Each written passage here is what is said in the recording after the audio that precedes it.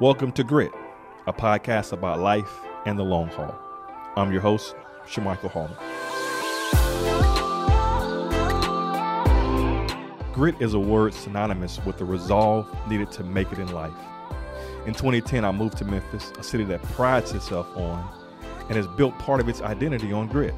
It's an entire city that says, no matter what you throw our way, we'll find a way to make a success out of it. It's a city that says, even if we don't have access to certain resources, we'll find a way to get the job done. It says we'll learn from our mistakes.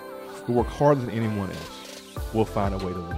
Grit is associated with passion and perseverance, motivation and desire. Would you consider yourself a person of grit?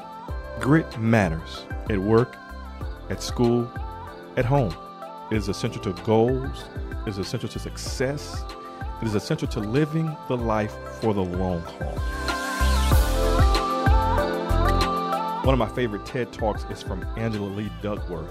At the age of 27, she left her job as a management consultant and took a job as a 7th grade math teacher in the New York City public schools, and eventually left there to attend grad school and major in psychology.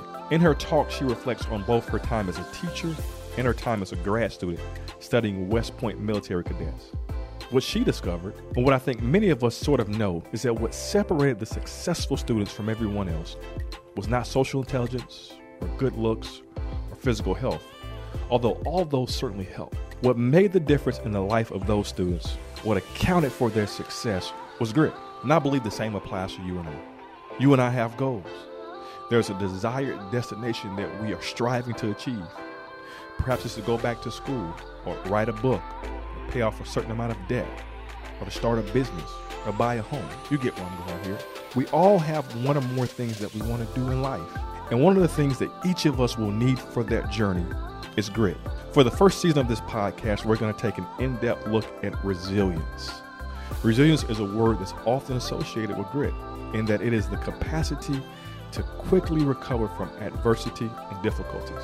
Certainly, we could all get better at that, right? Absolutely. Listen, I hope you will join me on this adventure. I want you to subscribe to this podcast, and let's start this journey together.